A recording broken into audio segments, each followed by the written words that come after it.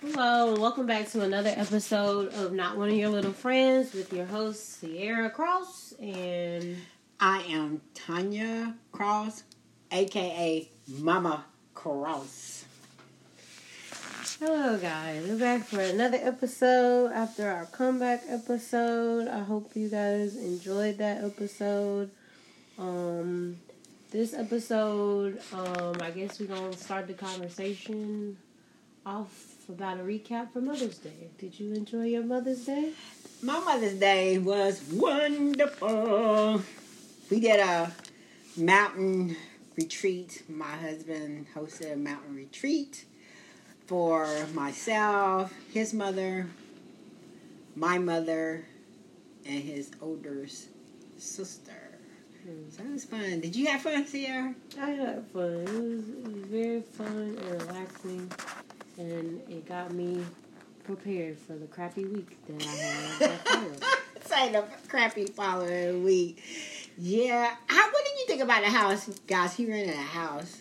What Did he you get think that about at the house? Airbnb or no? No. It was somebody he knew personally. Oh, okay. What did you think about the house I here? thought the house was really nice. It was really nice. I liked it. It gave very much bougie, rustic vibes. Yeah, I liked it better than the house we rented when we went to Destin, because I felt like this house, the mountain house, was more of a home, and the Destin house had a more of a rental feel. I mean, like it was designed for rental. You see what I'm saying? It really didn't have a home feel, but this particular house had more of a home feel. Even though it's a rental property, it still had more of a homey feel to it. I thought it was an Airbnb, so I didn't get that home feel. But that's nice that you got that vibe. You didn't get a homey, more really. homey vibe? I didn't realize that he hadn't gotten it through Airbnb. Oh, okay. So that's what's Okay. up. Okay. But yeah, it's not officially like listed. I don't think. I think we were their first guests. They doing a test run. Yeah. Well, it was really nice. I liked the decor. It was a lot of white and gold.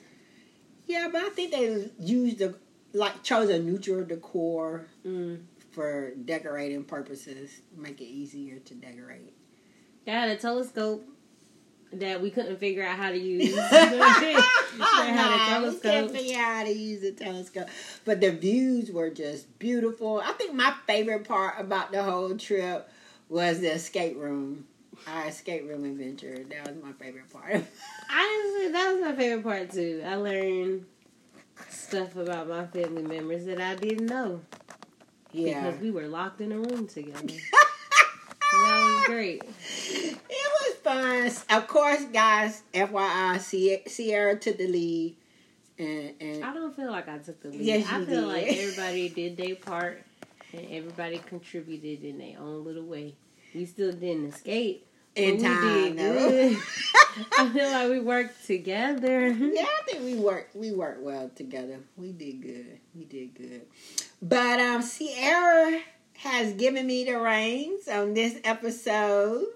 She said I can take the lead. So one of the topics I wanted to cover relating to current events is the Buffalo, New York grocery store shooting that recently took place. And the shooter, one of the things noted in his manifesto was... He had a manifesto? Yes! He had so, a like, this was manifesto. planned? Yes. One of the things mentioned in his manifesto was race replacement theory. What's race replacement theory? It's this ideology that white people are being replaced by immigrants and other people of color, that their, I guess, in a sense, their needs are not a priority. Shut up. not necessarily their needs, but their position in the U.S. is not necessarily priority. That's probably a wrong word, but not as high as it has been, because they feel like they're being replaced by immigrants and people of color. When you say the word replace, though, like opportunities, various opportunities, whether it's job opportunities. So you say that, and what I hear is it is becoming more fair and equal. Exactly. For everybody. Exactly. Which don't put them on the top priority list anymore. So that this is telling me that they know they up on the top priority list. So all this stuff about, it's equal, it's the same. It's not, they even know that's not true. Correct. And I never really thought about it like that. But you're right. That lets you know that equality and equity is in a sense, because in some areas it does exist. I feel like it does exist. Very few areas, but in some areas it does exist.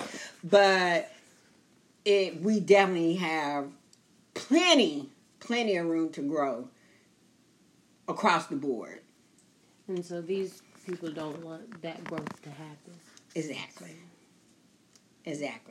But that was mentioned in his manifesto. Yeah, so. Okay, because when I heard about the story, the main things that I heard, and again, this is coming from social media and people commenting on social media. I did read one article, and that was because I was seeing so much stuff on social media. I was like, okay, what happened? But I didn't realize he had a manifesto, but I knew that essentially he walked into the grocery store armed and killed specifically black people. One of the other things that I read about was the fact that essentially the police department in that area kind of knew that this was going to happen and didn't put proper protocols into place to prevent it from happening. And so there was a debate as far as people felt like the police didn't do their job because the group he was trying to target were black people. Okay, I wasn't aware of that. I mean, I know as time goes on, I'm sure this story gonna continue to unfold, and we're gonna learn more new things about it. But I was not aware of that. That's interesting. Okay, wow. The way that, because I heard about it. First, I heard about it on a podcast that I listened to, and basically the way that they were putting out the information was that the police could have done something about this. Well, did you hear about the 911 call? What 911 call? One of the people in the grocery store made a 911 call, and the 911 person hung up on them, asking them, "Why are you whispering?" Wow. Yes. So no, I did not hear that's why I say, as time go on, I think this story is going to continue to develop. And we're going to find out more and more stuff about what took place and what people knew previously, before all this happened, and ways that it could have been prevented.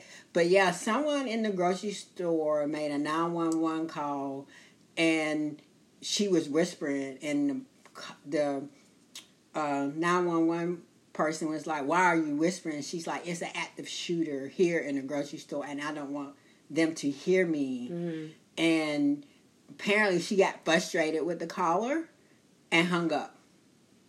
So does this person still have a job?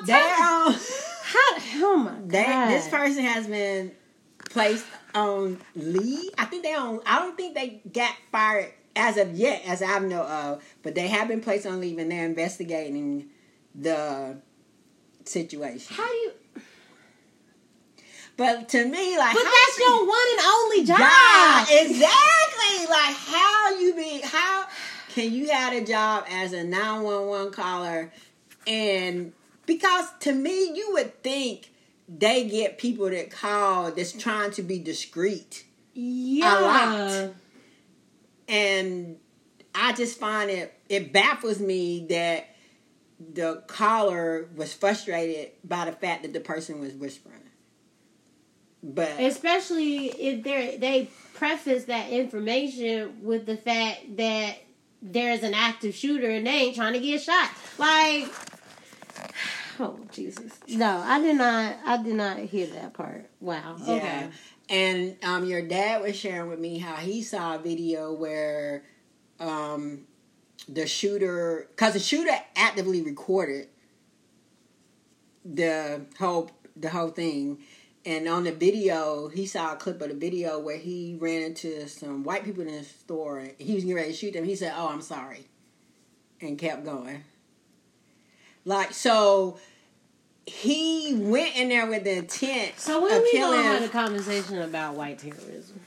Exactly, because he went in there with the intent of killing black people, and I don't know why mainstream media have a problem using the term white terrorists.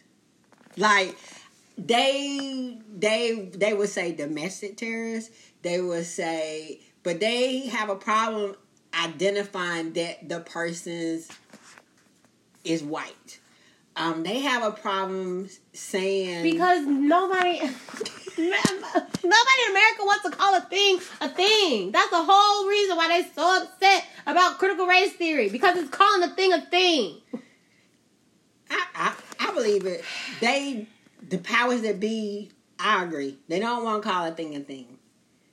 But I really feel like until we address it and name it for what it really is, it's going to forever be an issue. It's going to forever be a problem.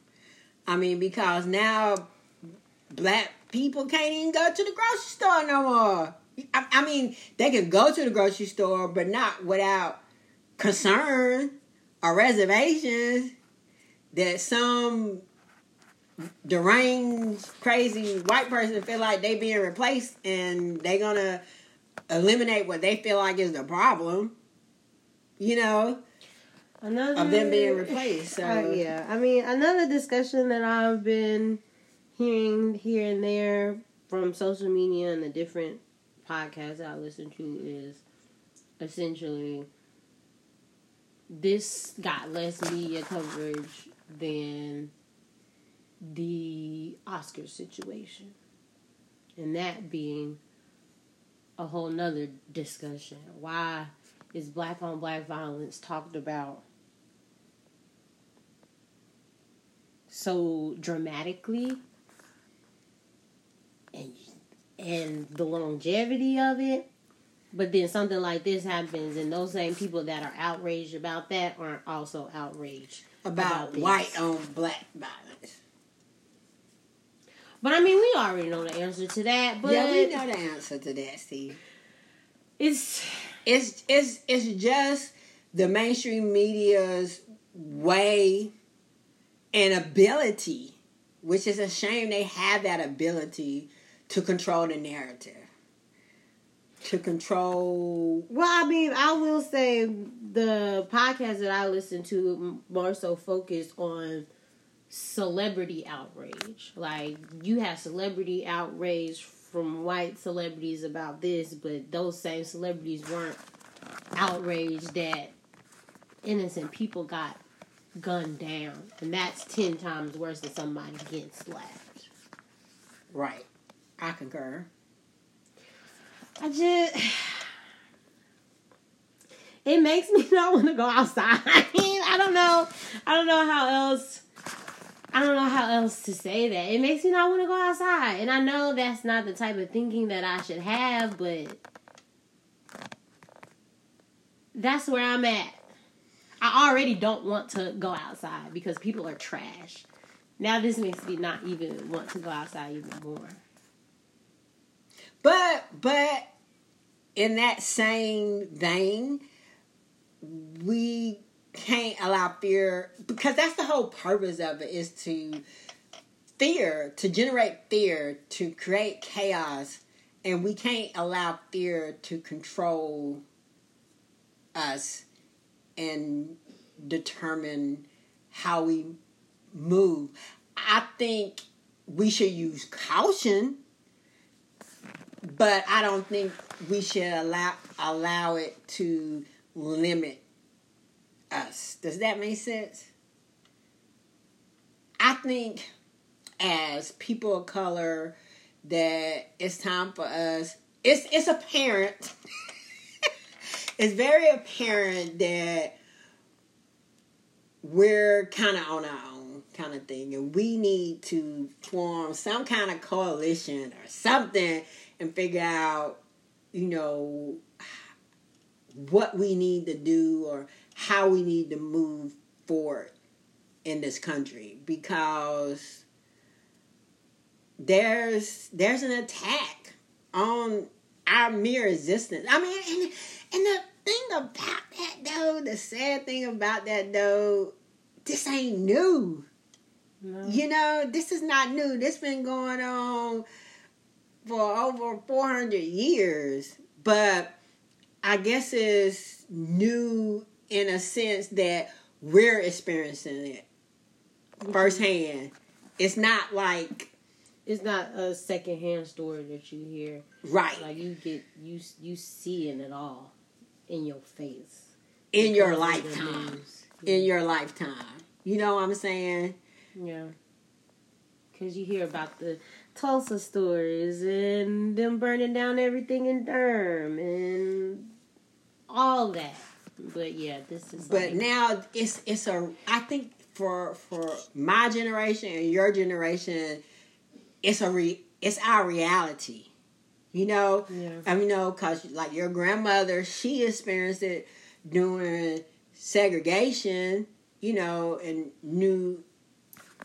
But this is, I guess, our generation's experience with white supremacy. And the reality of it, and the impact that it has on this nation. Does that make sense? Mm-hmm. Yeah, it's a lot. It's a lot. It's a lot. Whew. But we are actively working towards solving these issues. How? By voting. Yay! Which is a great segue into our next. And y'all, and us laughing is not in no means minimizing what happened to these people, but for people of color, I think laughter is our way of not crying. Laughter is our way of dealing with 400 years of trauma. Like, you laugh to not cry. Try to deal with the trauma head on, the more pushback there is. Because right. I feel like one of the ways to deal with trauma is to teach what happened so that history does not repeat itself. But they don't even want to teach the history. Exactly. So we can't do it that way. Okay, well then let's arm ourselves. We arm ourselves, we get in trouble that way. Because everybody can't have a permit if you go through the proper channels of getting a permit.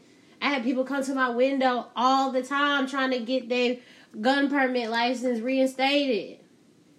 And my frustration with that is, along with other frustrations that I have with my job in the courthouse, is nobody has yet to lay out the steps so that I can walk somebody else through the steps. Anytime I get somebody to come to my window and I'm trying to help them even do the paperwork, even I get to run around as to where I need to send them. And I work there.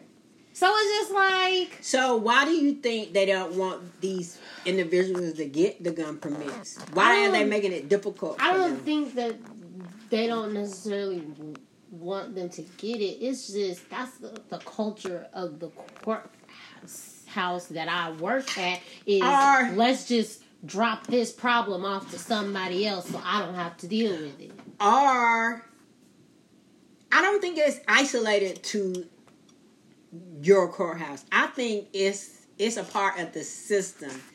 The system is set up to make things difficult. The system is set up to make things not easily accessible, with the hopes that people get frustrated and just say, forget it.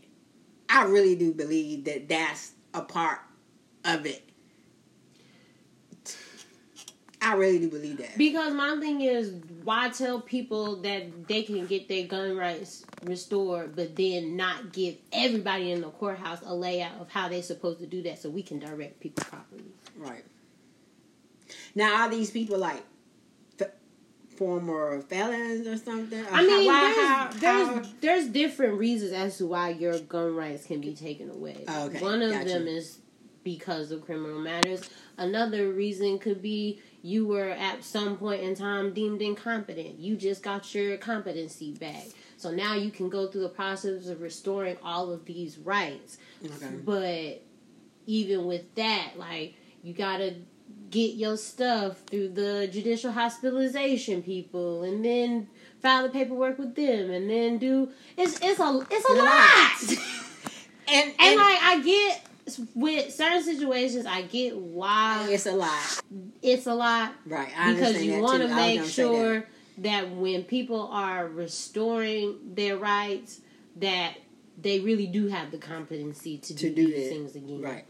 Because you don't want crazy people to slip through the cracks either. Right. I get it. And no, let's just say challenge, mentally challenge. Okay, I don't like the C word. I'm sorry. Not crazy. I take that back. But like, people who have mental issues or have gone through breakdowns, but now they on their medicine and they good again. Like, you don't... You want to make sure they good. Yeah. I get it. But to the same extent, they letting these white people do whatever the heck they want, whether they mentally capable or not. So it's just like... And that's another question that's come up with this whole thing that to my knowledge, as of today, I'm not aware it's been answered yet.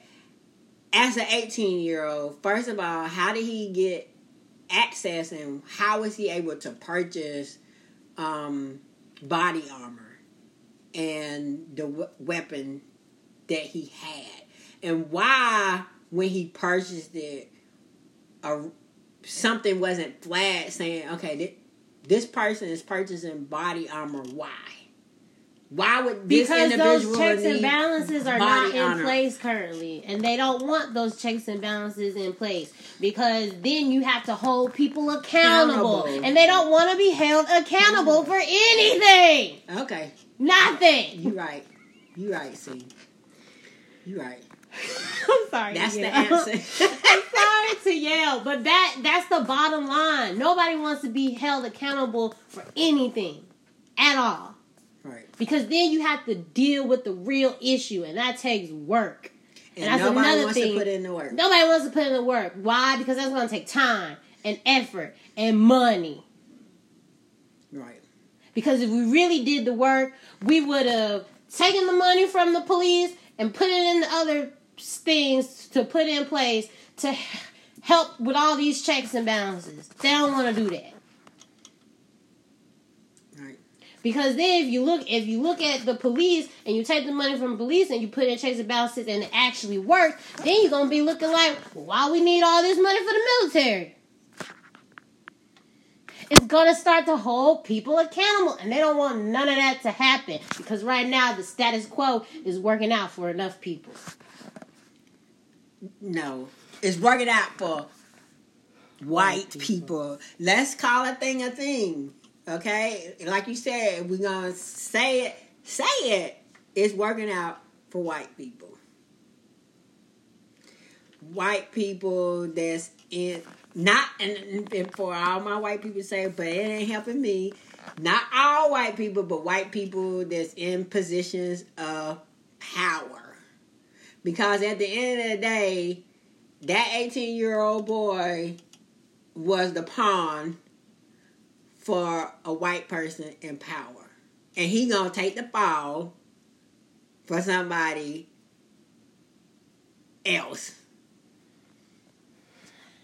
Because at the end of the day, all of us that ain't in that 1%, we all getting effed over.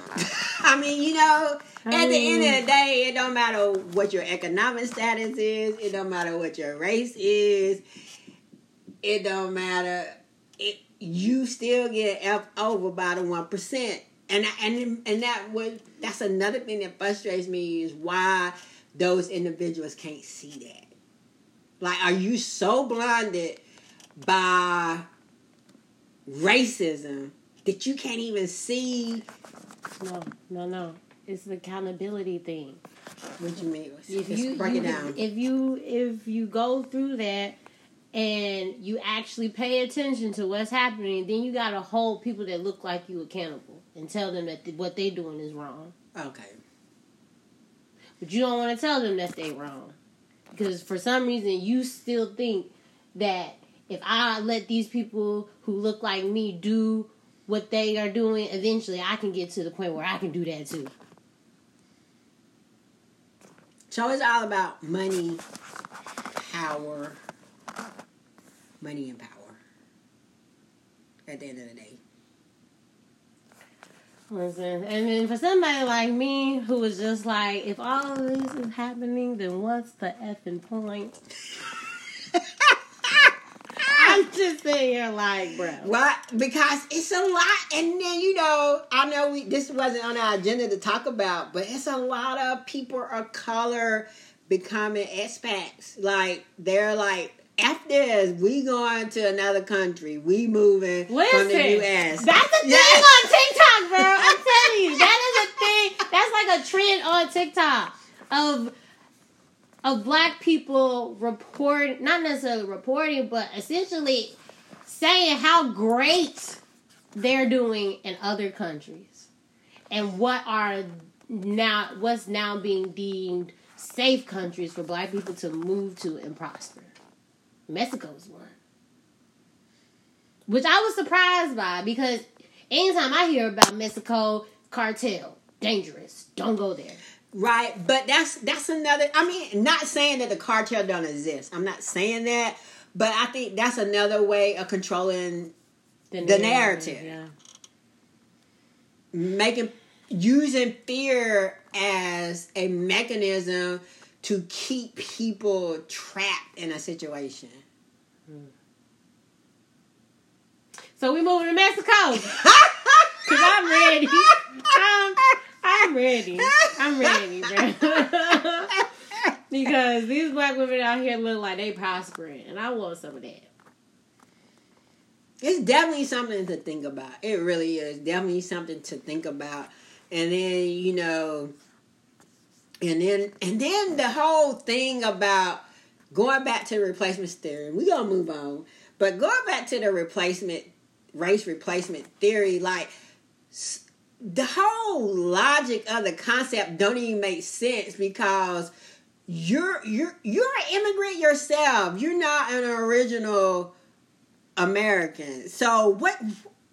They don't. I don't even understand. They don't look at it like that. I don't even understand why you feel like you being replaced. This is not even your country in the beginning. Like this country belonged to the Native Americans.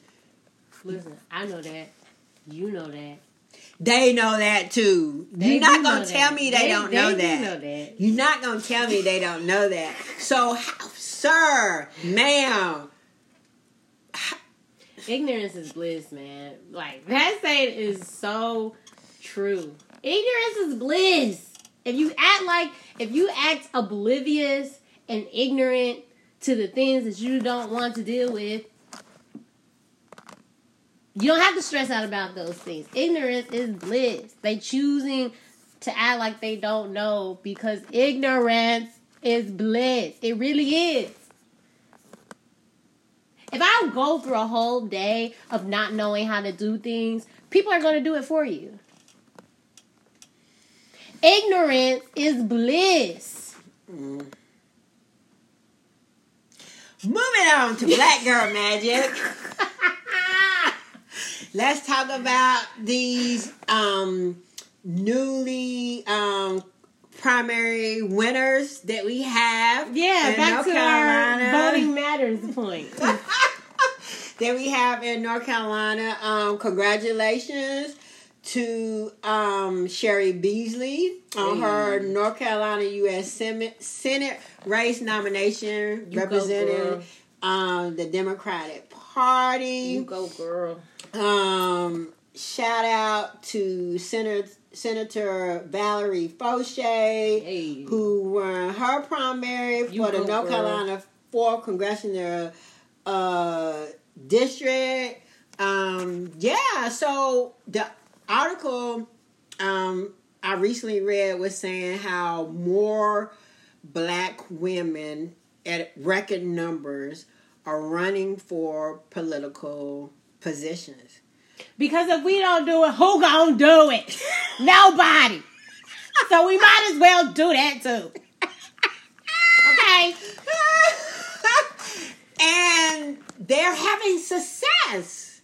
They're having success. A lot of them are first time, this their first time experience in running for political office, and they're having success. You know why they're having success? Why? Because when you see a Black woman, regardless of who you are, you see a Black woman and you see reassurance.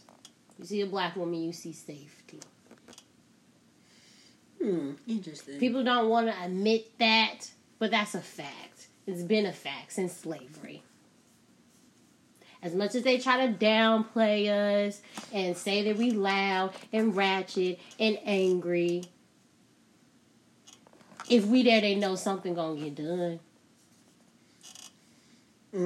Interesting. And I agree. I concur. But like you said, I don't think they would admit that. But subconsciously, they know that. And when I say they, I'm speaking about white people. I'm gonna keep it. What you say? See, call a thing a thing. Mm-hmm. Because when I walk into a room, because Black people know that. Yeah, when I walk into a room full of white people, I'm nervous. I'm nervous, but they not nervous. Because they like, oh, Black person, let's go see what they doing. But I'm nervous. They gravitate to us, whether they like it or not. They gravitate to us. Right. So you see a Black woman who's saying she gonna fix things and she gonna help you and your family. Why wouldn't you vote for her? Right, but they're having success, and like I said, I think in 2021, if I read correctly, don't quote me on this, audience, but I think like 117. This is across the board in the U.S. Black women ran for political office. So in this primary, I couldn't find a number on this primary, this current 2022 primary, how many Black women are running for office across the board in the U.S. But they said that it's an increase. The numbers have increased. It's a significant increase. It's a significant increase. And, you think about, we have there's a new Black mayor in Durham, North Carolina. My Google says she's been there since 2021. Yeah. So Elaine O'Neill is her name. You go, girl. And I found in my research, I found that she has an all-women governance board as well. You go, girl. The first all-women governance board in North Carolina. So, like, women are running the city of Durham.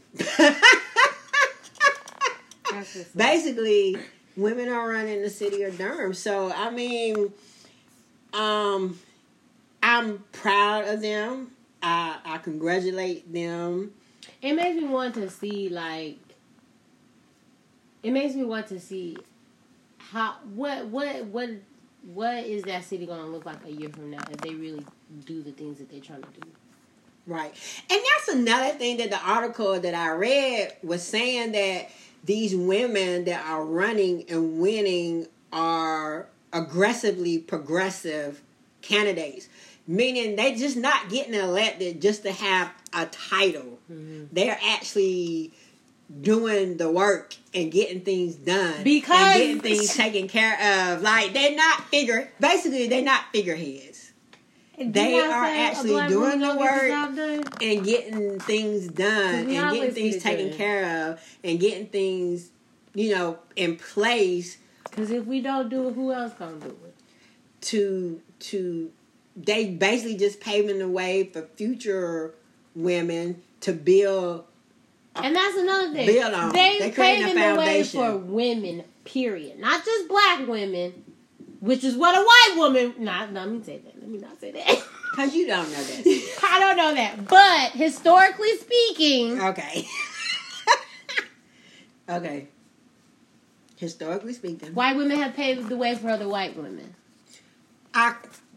These women are paving the way for all women. And I've experienced that personally. So I can speak from that from a personal perspective. They like to say that it's for all women. But let's be real. Yeah. But again, we're going to see what is the picture going to look like a year or 2 years for the city of Durham. But like, these women are getting things done. And I really don't want to bring this up because I can't remember the representative name. We got Google. Go ahead and bring it up. She represents, is it the Virgin Islands? And the black lady, the real tall. She a senator from the Virgin Islands? Or? Yeah, she in North Carolina's black woman that's in the Senate. Virgin Islands. But anyway, she was the only one that was really willing to call a thing a thing. Stacey E. Plaskett. What? She is a congresswoman. She a congresswoman. Serving the Virgin Islands of the United States. Oh, she a bad black woman too. She a baddie. Yeah, that's her. But doing she was with class and style. I see you, son. Yeah, she was one of the people willing to call a thing, because they're... I'm sorry, but this website she got is everything. It really is. The Congress is addressing, since the Buffalo shooting, they're, addressing this issue, and she was one of the few people that was willing to call a thing and saying, look, this race replacement theory, we have congressional members, we have elected officials that support this, and we need to call them out because they're supporting and advocating this type of behavior, and they need to be called out and addressed. And she named some names in that's what I was talking about. Call them out. Put them on Front Street right now. I mean, she's naming names in media, like, people on Fox News that's supporting this theory. And that's the value of having black women in That's one of the values of having black women in political positions. They are willing and unapologetically willing.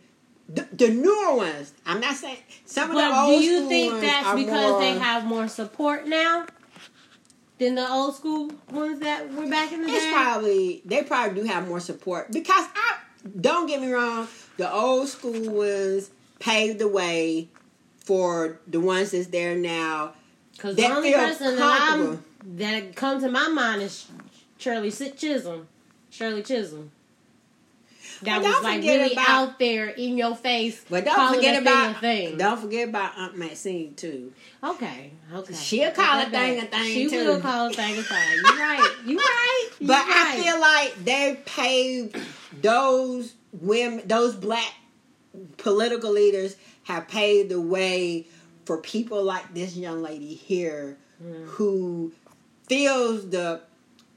has the boldness. How do you say her name again? I want to get that right. Who has the boldness to call a thing and be unapologetic about it. You know what I'm saying? Her name is Stacey E. Plaskett. That's how you say that, right? Plaskett. I think that's close. Listen, but I'm not sure because the hair is laid in these pictures. Like, I'm just like, you better. Yeah, the website is together. She got all of the things. She got her ish together. Yeah, because she be wearing some nice suits too. When she be presenting to okay, Miss Stacey, I see you. Yeah. I'm gonna have to follow her on social media. Yeah, but anyway, I think the people, like you say, Shirley Chisholm, Auntie Maxine Waters, I think they paved the way for these other black women to have the confidence and the boldness. Let me ask you a question. To be unapologetic. Earlier we talked about it's time now that we realize that we need to take care of things ourselves and form a coalition. I personally feel like this coalition needs to be headed by black women and not black men. And it's going to be people that have an issue with that. But I think black women are already doing it, though. Don't you? I mean, because at the end of the day, the way things are going to change, I think it takes a lot of areas for things to change and be better, like economic development, stuff like that. I think every area has its role and every area has its place. But until we can change things in laws, well, not necessarily change things in laws, because laws already exist to support equity and equality. So make them laws work for us. Right. It's just a matter of having people in place that's going to enforce the laws and make them equitable. Okay. I get what you're saying. The last thing that I would like to discuss with you personally. How do you feel about the Roe versus Wade situation and that being, what's the word? It's not overturned. Challenge. I think it's a political move because we're in the 2022 primaries. In 2024, we will be going through another election for a president. And I think it's just a political ploy to rally. So you think it's a distraction? Yes. I think it's a political ploy to rally GOP constituents and get them stirred up and inspired to make it to the polls in 2024. I think that's what that's all about. But my hopes is that it will work on both sides. Like, but, and that's the thing that I think a lot of people don't understand. Like, these people in these judicial appointments that's making laws for the land, like, they have lifetime terms. Like, that's why I feel like voting, especially on the local level, is so important, especially for these judicial positionings, like these district attorneys and because judges, because these people have long terms. They do. And these people are making decisions on laws that affect your life, that can affect your life forever. Not just short term. I guess until somebody overturn it or try to change the law. But once something is in writing, and once something is in law, and once something is in black and white, it's done. Yeah. And I think we need to be a lot more conscientious of the people we elect and appoint in these positions. Well, we gotta wrap this up because we're about to reach our 60-minute mark. Okay. Oh, goodness, we've been talking that long. It don't seem like it's been that long. But okay, see, wrap it up for us. You asked the wrong person to do that.